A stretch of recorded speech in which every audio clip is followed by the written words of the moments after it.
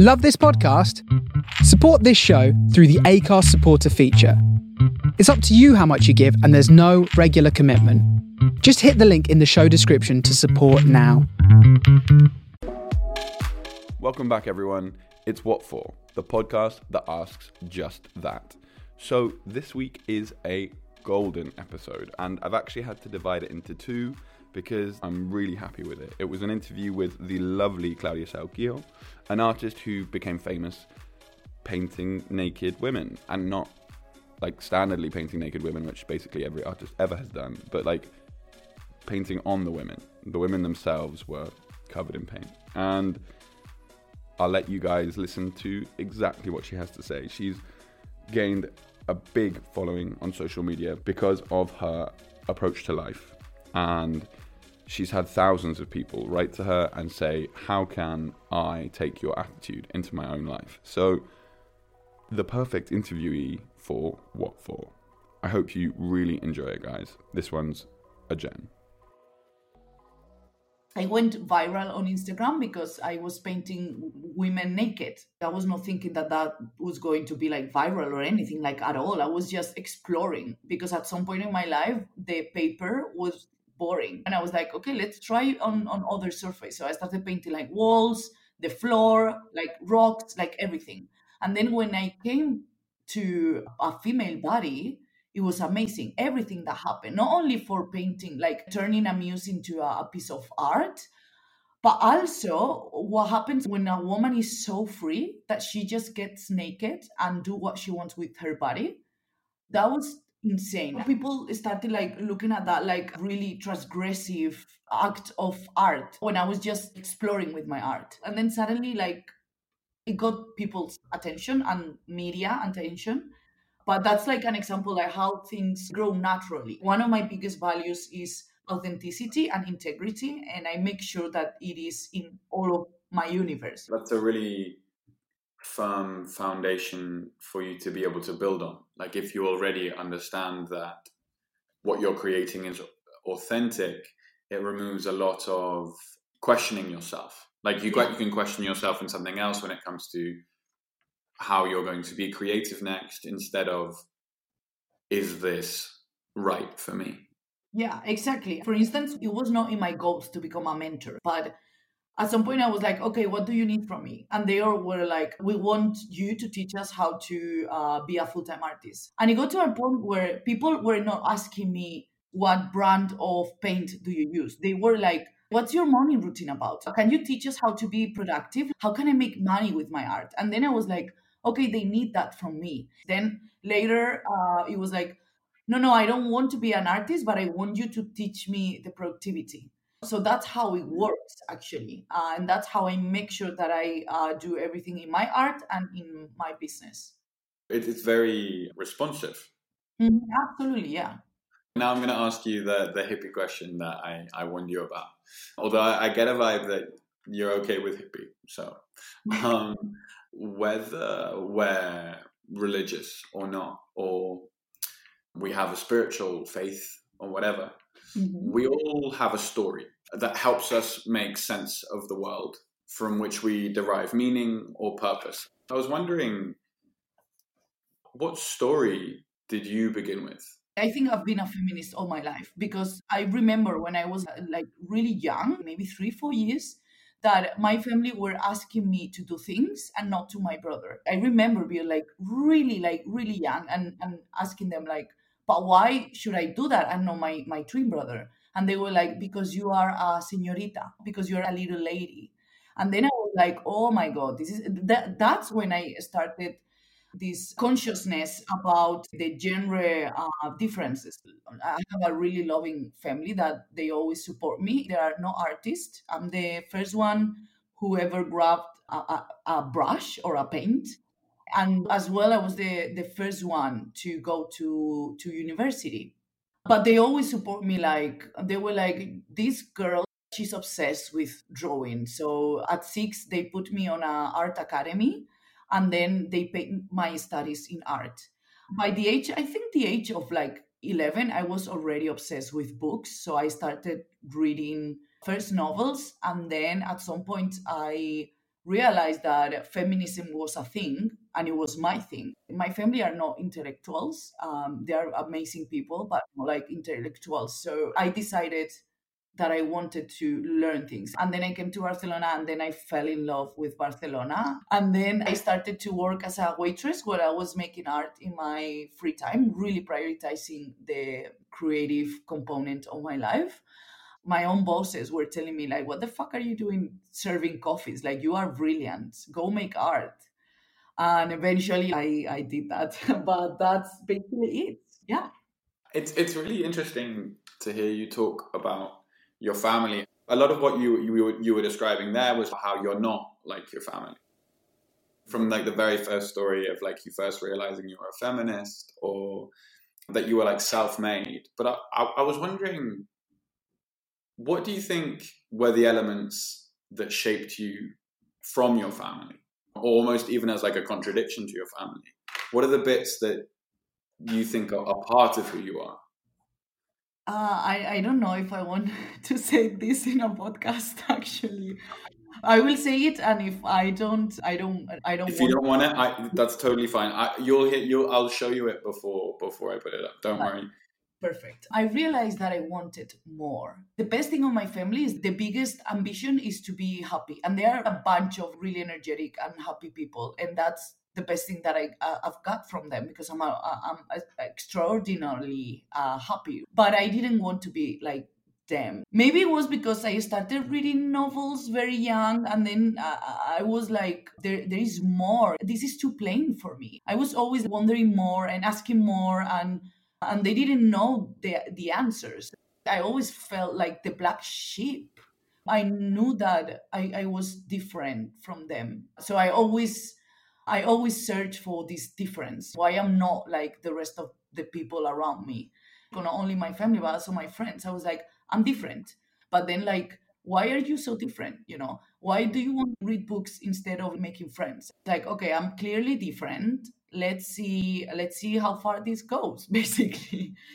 It's interesting to hear you say that when they couldn't answer your questions, you were forced to kind of find it out for yourself, and that seems like a very big part of your sort of autodidactic Yeah. way of looking at things, and it's almost creativity. Like Yeah, absolutely. Yeah. my frontier stops here. That step, that almost seems like another gift from your childhood. The necessity and the belief that it comes from you instead of it comes from something else. It's really exciting to listen to. It's exactly creativity, what we're talking about. I created myself. Like, if you see my background is so different from what I am, the people I surround myself with is so different. I am so different from my own family. So it's like I created myself. And I always say, like, my life is my art.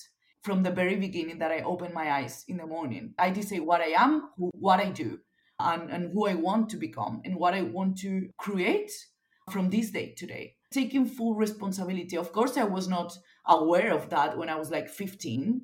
I guess like being this obsessed with art from a very young age made me very different. While my friends my age were playing reggaeton, I was like listening to hard rock. So there was like very like, okay, this girl is not like us. Having this awareness of this genre difference, asking from such a very young age, like, why I'm not really like my twin brother for being a girl. And at the same time, this obsession with art brought like more connection with myself in a complete unaware way. And then like one thing led to another, and I guess that I was always creating myself from the very beginning with not even realizing, like now I do that on purpose with every decision that I take. I'm like, what is this leading me to? You speak really strongly and firmly and have a really clear story about the gift of your difference, which is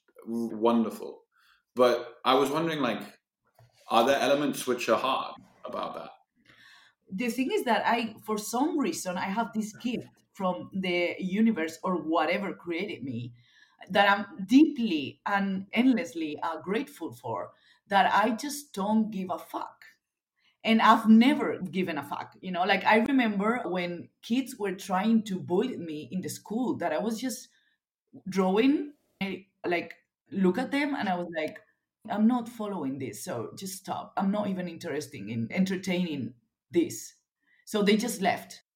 I guess it was hard, the part of like the loneliness, like I'm alone in this, being surrounded by, let's say, normal people, and you being the weirdo one, it's like that's hard. But I have to say, I always had a best friend.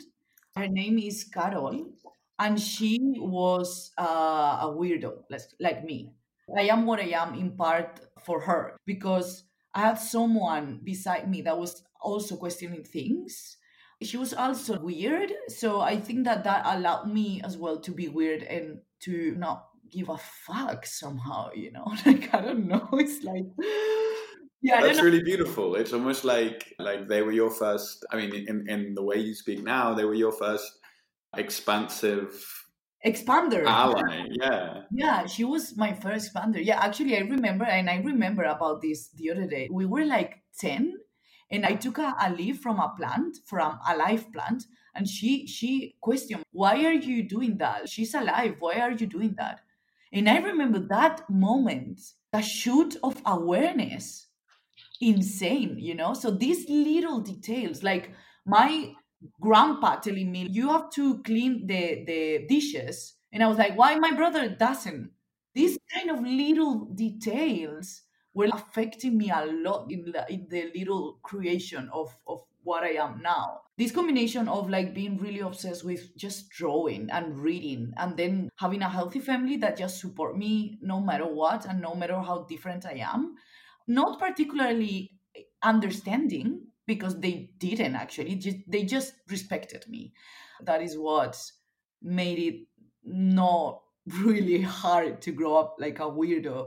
The hardest part was lacking these expanders around, but I kind of have that now too, like there are not many 27 years old feminist artists, entrepreneurs making business, like in Barcelona. So it's always about teaching myself how to do it. It's really interesting to hear you talk about those early points because every time you've referenced an actual moment, it's been a question like, why are you pulling that leaf, or like, why am I not doing the washing up? It's really interesting to like hear how much that inquisitive nature is a really strong thread in the person you were at age 4 and the person you are now. My family, we are really honest people. Like we speak with honesty. We don't hide things, and we don't fake that things are okay. A lot of times they don't agree with me, or they don't even understand me, and they don't want to understand me. And my mom was never like, oh, you're so right, this teacher is so bad. No, it was always like, okay, what did you do? I remember like spending weeks making an artwork and being like, yeah, I don't like that much. I rather this sketch that you did in 3 minutes, So it's like this, like mix between the honesty and not building the ego. My family never treated me like I was gifted or something like that. They were like, okay, she's obsessed with art, so we will support her, but that's it. And I'm so grateful for that, because I think that's the reason why now people can swallow me, and I'm not like like having this super unhealthy and ridiculous ego for everything that I do, actually. And it's really beautiful to hear you talk about your mother, like when you got into trouble, asking you what went wrong at school instead of being like, the teacher's right and you're wrong. At that age, she trusted your story, and it seems like that's a really important part of you. The way you're talking to me now about yourself is that like you have a trust for your own story. It's about responsibility. Why I'm telling you that I create myself and that I create my life like a piece of art, and I do create myself, like I developed myself, is because I was educated to take responsibility. For me, it was not like, oh, this what teacher did that to you. No, it was like, okay, what did you do? Take responsibility of what you did. And now, like, that's the way I live life. And for me, taking responsibility is so powerful. It's like I cannot choose the cards that I have, but I can choose how I play them. And I think life is all about that. And I really believe of the infinite power of the mind, like when you start taking responsibility of your own mind and your own life, that is fucking game changer. And that's, I'm brainstorming this out loud right now because I didn't even realize about that. But yes, that's how I was educated. Just take fucking responsibility of your actions. And that's how I live my life now. And that's what I really emphasize in this when I teach people, when I mentor people. It's really nice to hear how excited you are to explore it. I like the brainstorming part is it's really cool. And I mean, speaking of responsibility, then you've developed and very much invested your heart into a community. Literally, people are writing to you saying, "Oh my God, Claudia, how do I be productive?" Not even artists. And I was wondering, how does that responsibility sit with you? How does that feel?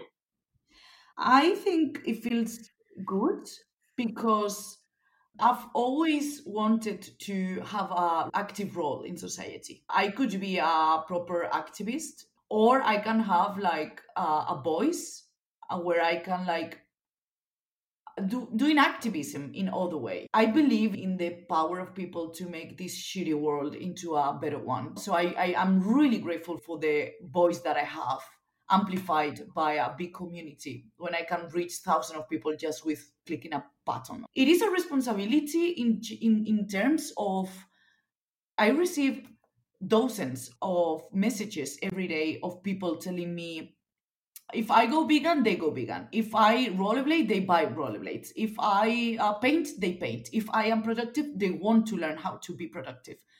I think that the good part of this responsibility is that it brings me awareness of my power, but not like the power of Claudia Sahuquillo, but as an individual in this society, and the responsibility of the collective change. I really believe in that. So yes, I feel it like a kind of like a responsibility, but this is the way I want to live my life. So I'm nothing but grateful for being able to do this and to be able to reach a lot of people from my Instagram. I'm really grateful for that because if I wouldn't have that, I would find a way to do this in another way. And it's super curious to hear about your community and hear that there are so many people out there who are looking for someone to guide them, for someone to be that person who shows them that rollerblades are cool or whatever.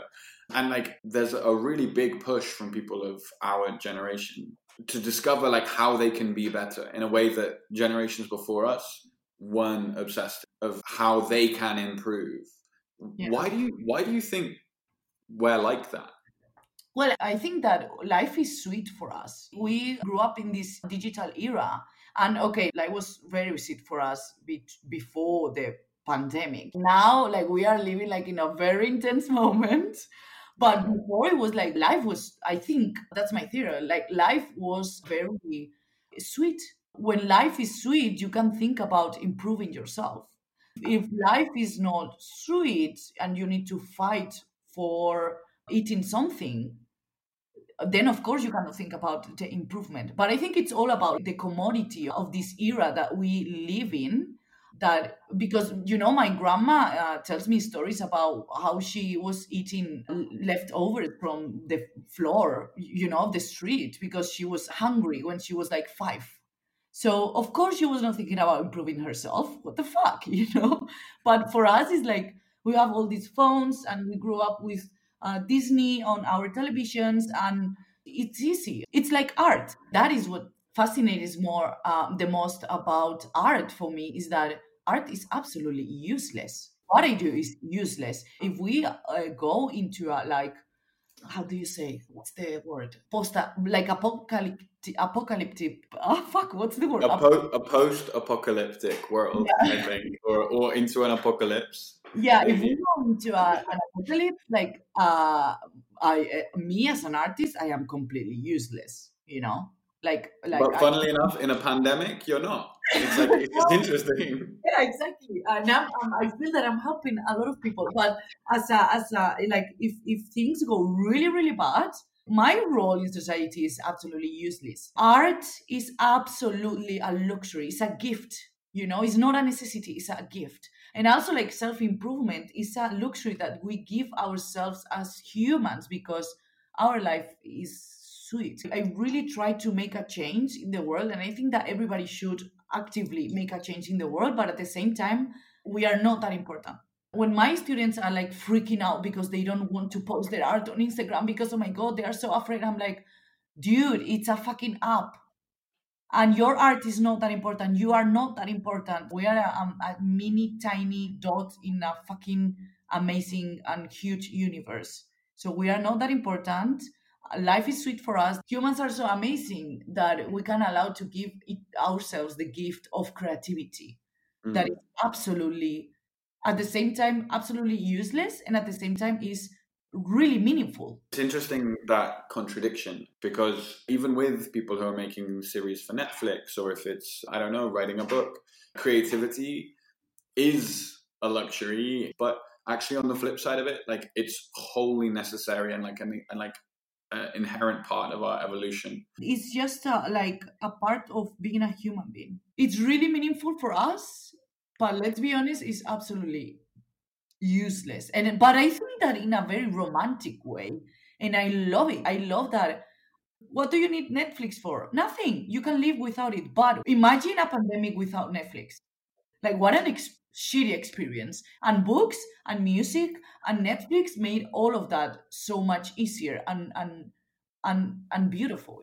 And it almost makes you think, because what you're describing is like that art and creativity is beautifully useless, like romantically useless, Yeah. and almost beautiful because it's useless, like it's Yeah. made just to be appreciated. But then, what is useful if you think about the fact that we don't make that much of an impact, that actually we are just like a lot of little creatures on like a spinning ball of dirt? I do think that we make an impact. I do think so. But I think my point is that creativity is a luxury for humans. And I find that the most fascinating thing about human beings, like the gift of creativity that you can absolutely live without, but we absolutely need it. Yeah, That, that's the phrase, isn't it? It's the difference between living and surviving. yeah. Cool, thank you. So I suppose we should talk about your productivity instead of giving you therapy. But I hope you don't mind. I love it. Perfect, good. How do we define productivity? People love you by the fact that you produce. It's interesting to think about where that value comes from. Why do you think producing is so important? To be honest, I don't care how much shit you get done if you're not happy.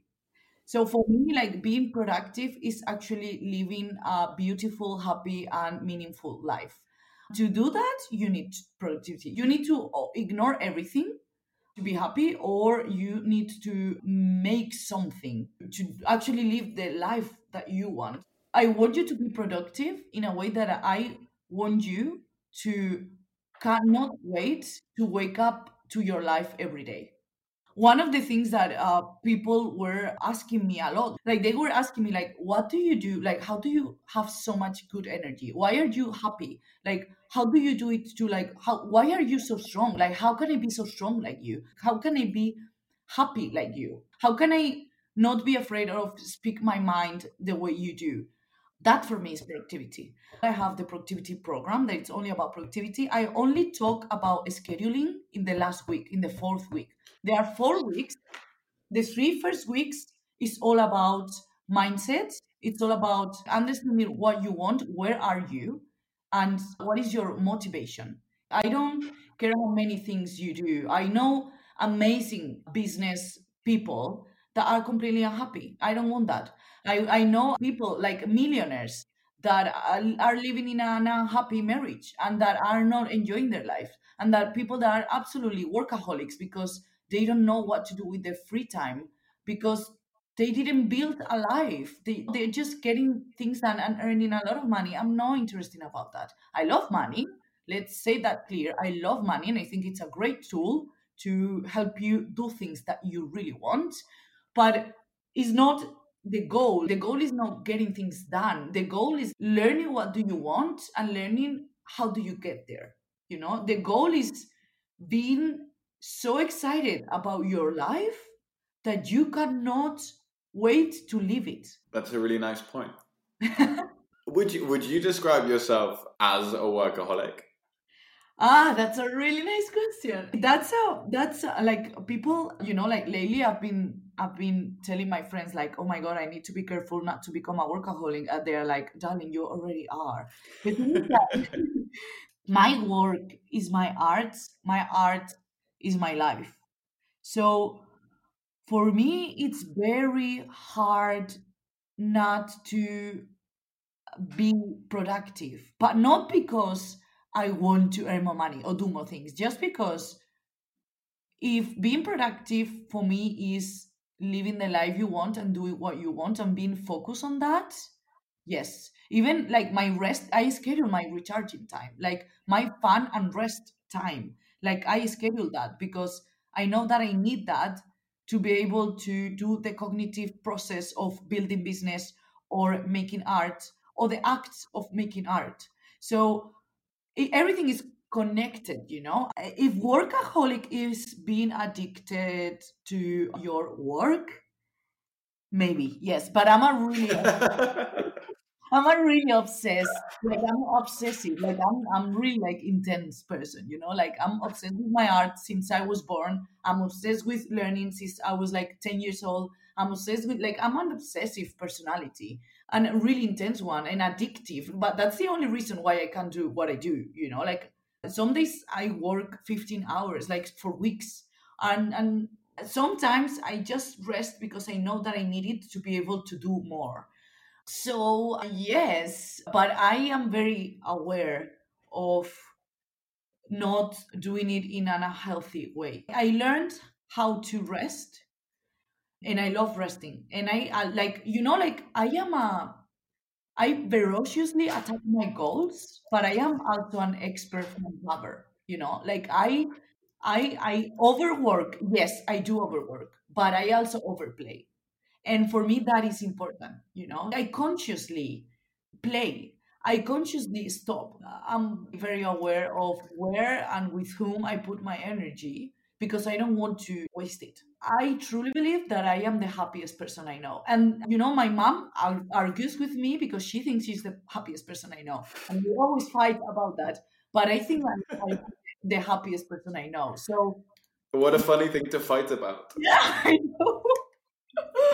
We always fight about that. But actually, one of my goals is actually to be like my biggest goal in my life is to be extraordinarily, I never know how to say that word, but super extraordinary happy.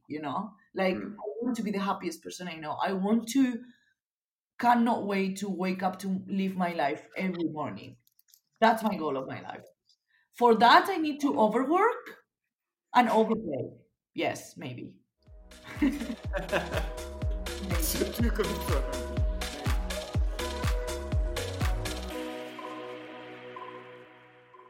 Thank you so much for listening, everyone. I hope you enjoyed it. I told you it was a bit of a belter. That was part 1.